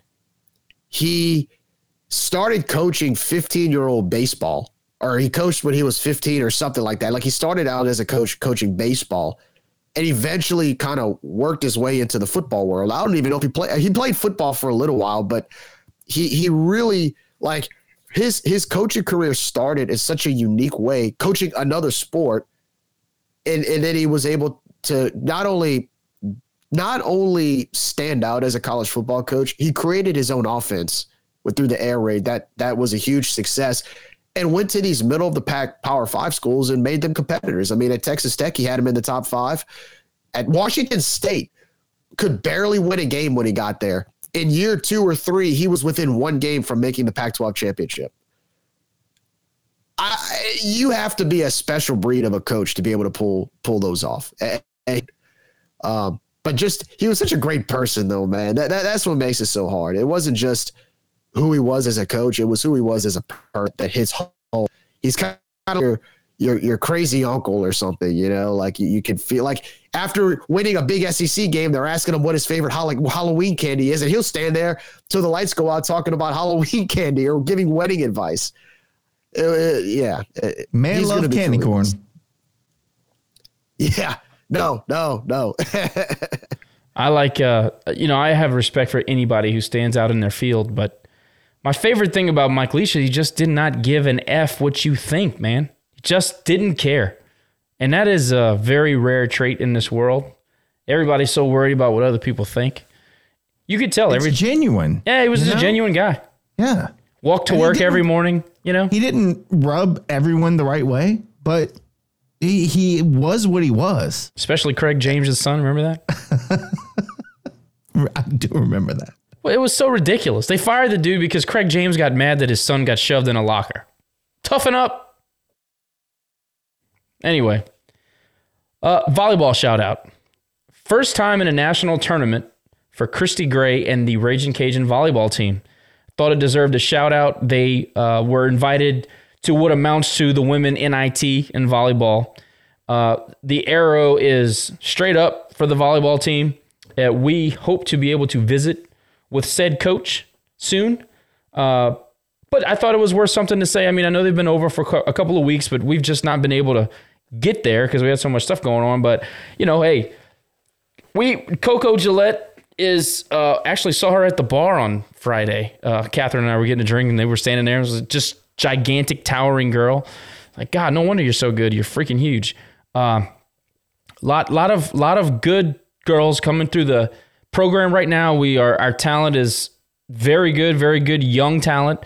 I think the volleyball team is going to surprise the Sun Belt next season. USM, Texas State, and App State are at the top right now, and we're kind of fighting our way up there. But I'm looking forward to continuing my new fandom of volleyball. EK Long is electric when they play. I think Christy's a shot in the arm that the program needed. It's a lot of fun to be a part of. You guys want to say anything to volleyball before we move on? Yeah, I was going to say that Heather Mazetas Fontenot really set the stage, and then Christy is just expanding on that. And the culture that we've seen grow between Heather and Christy is just phenomenal. And the atmosphere is I promise you there is not another. I've watched some of the games, which I've never done probably ever. Watched some of the games that were streaming online, right? And I will tell you, our atmosphere has to be the best in the entire conference. So kudos to her on her success this season. I think great things are ahead for her in the program, and it's just great to see that sport have some success this year. That's a lot of fun to watch. Yeah, congratulations to Coach Gray and her staff and her team.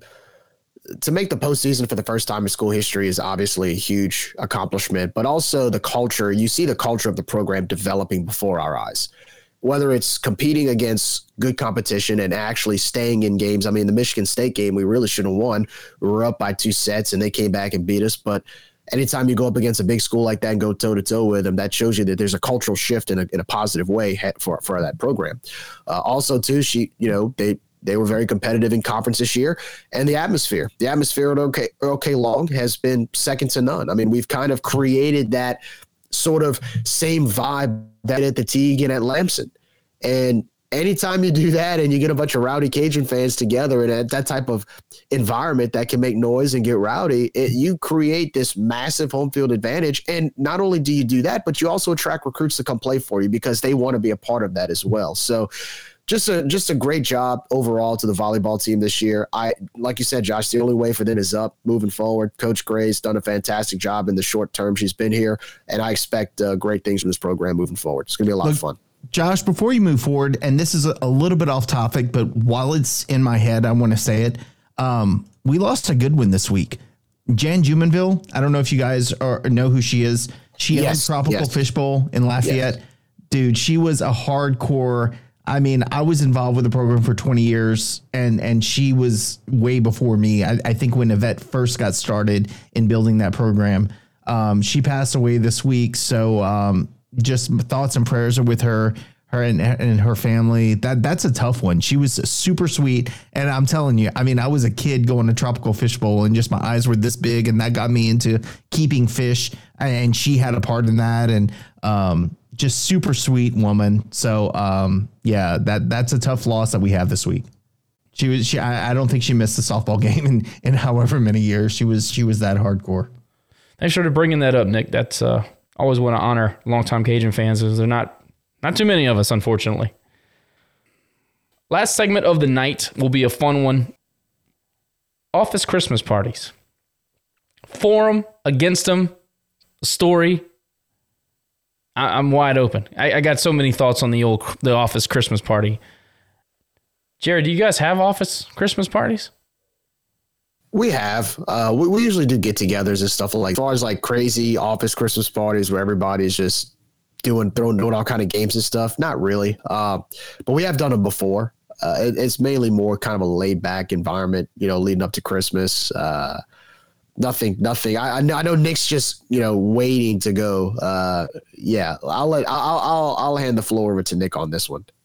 Yeah. So without losing my job, I will just say that we had some pretty crazy Christmas parties in my industry in general. If you watch Wolf of Wall Street, that was before my time, right? So there were some really crazy things going on, but thankfully, there are albums with Polaroid photos that were put together when I first started working. So I first started working in my industry in about 2004, and I came across this photo album, and it was Christmas party. I mean, first of all, the photo albums had people smoking in their offices, and I mean, classic 80s and 70s stuff. The way awesome. It should be, you mean? Yeah. Well, I don't know, but talking about the Christmas parties, you get to you start flipping the book, and then you see a Santa, and you're like, oh, it's Santa. And then you realize Santa's a stripper, and that was an industry sponsored Christmas party going on. So I will say the industry is a lot more regulated, and the Christmas parties we have now are a lot tamer than they used to be. But I mean, as when I was living in Lafayette, we had Christmas parties where I think a lady got a little too into the intoxication mode, where she fell into the van and broke her neck. There were things that were going on. Yeah, there's always one that ruins it for everybody else. The intention is always good. We're going to go out and we're going to have a good time. We're going to go home, whatever. But then it gets into, past 10 o'clock, 11 o'clock, 12 o'clock, and then things start getting weird. So I'm all about the small gatherings, as you said, Jerry, because our firm will not sponsor that anymore. That is on your own. You guys do your thing and have fun. But when it starts getting bigger outside of a small group, things start getting a little weird. And but it does make for good stories years later, I guess. Makes for good blackmail, too. Terrible HR situations, though. There's so many things that, like, our generation in particular has seen go by the wayside. And, you know, like when you first broke into whatever business you broke into, I'm sure we all have a similar experience. There was a lot, you know, more loose guide rails, I guess, maybe. And the Christmas party at the office is definitely one of them. It used to just go off the rails and nobody cared. And next thing you know, you're at scandals and it's 4 a.m. And that's good times. Because again, either somebody has a story to tell or you got some blackmail material. I mean, it's one way or the other. If you're not the idiot, you're in good shape. I'm just saying, we're all adults, man. Like, people make their decisions. They're big boys and big girls. And let them live with it. You know, now, whether or not you want to fund that as a company, I get that part. But, man, we had some good times. That's what I'm saying. It's way more fun when the company's paying. We had some really good times. Man, I tell you what. No, man, I tell you what. It's the most wonderful time of the year. All season we've grinded with ups and downs binded. Bowl season is here. That's right. The Cajuns get to experience their first Independence Bowl Friday as they take on the Houston Cougars, a team that not only has played pretty well in the American Conference, but will be playing their last game as an American Conference member as they become, or should I say graduate from the Group of Five and walk into the step of the Power Five. They will be a Big 12 member starting next season. So this officially, football-wise, the Cajuns will be their last opponent as a Group of Five school. But anyway, what's great about this game, what's significant about this game, what's at stake about this upcoming game is Louisiana has a chance to solidify their fourth straight winning season, as well as their fifth straight non-losing season with the win against the Cougars. It was pretty unimaginable thinking about a fun fact like that about 20 years ago when we were just happy to win 2 or 3 games a season. So though cold, we ask all Cajun fans attending to please be careful, travel safely, and please bundle up in this inclement weather. So to the fans, enjoy it. Enjoy this weekend. Have fun. Celebrate Christmas a little early. We're red anyway, so wear red to get into not only the UL Bowl spirit, but the Christmas spirit. Maybe have a beer with some eggnog and watch the Cajuns take on a really good, respectable Houston football team. To the players, you know, we've talked about how players opt out or players leave, but for those of you who are dressing out on Friday, take advantage of this opportunity. This is a reward for you. The reward that a lot of schools wish they had. What you get for winning so many games, you're given this opportunity to play on national television against a very well-respected opponent. And you get to play in a bowl that's been around for a pretty long time and has a pretty famous brand during this bowl season. Go out there, play your hardest, make us proud. To the coaches, you know, sometimes second chances come in mysterious ways. Coach Dez, I'm looking at you, my man. You remember what it felt like whenever you found out in 2008 after your last game, when that opportunity was blown because of certain politics that kept us out of that game in 2008, out of the Independence Bowl of all bowls.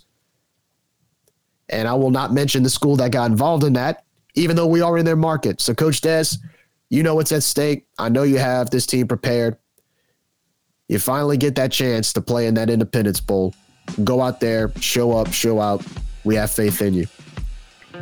Also, to the rest of the coaching staff, you're in Shreveport. Apparently, the school to the east claims to be the flagship of North Louisiana, so that means you're in their market. You get to play in a stadium that they claim to be one of their own.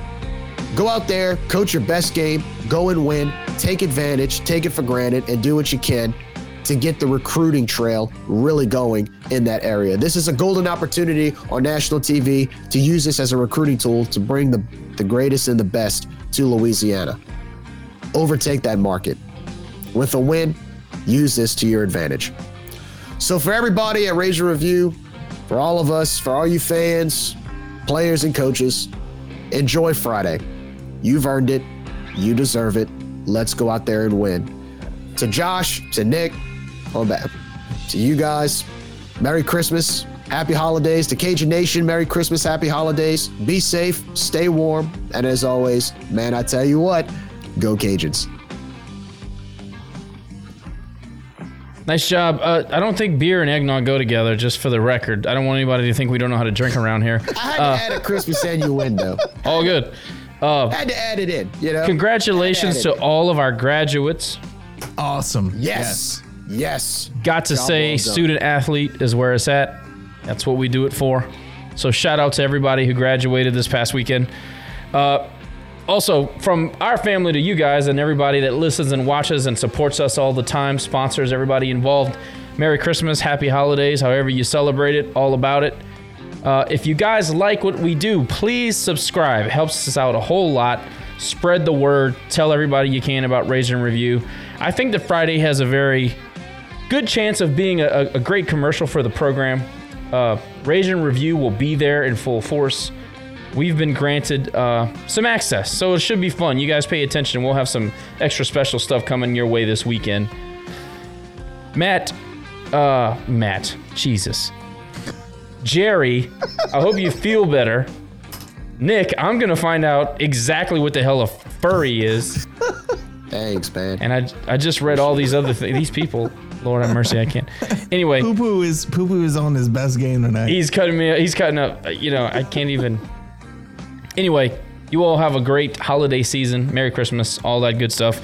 We will talk to you next week. Well, actually, we'll talk to you for the post game.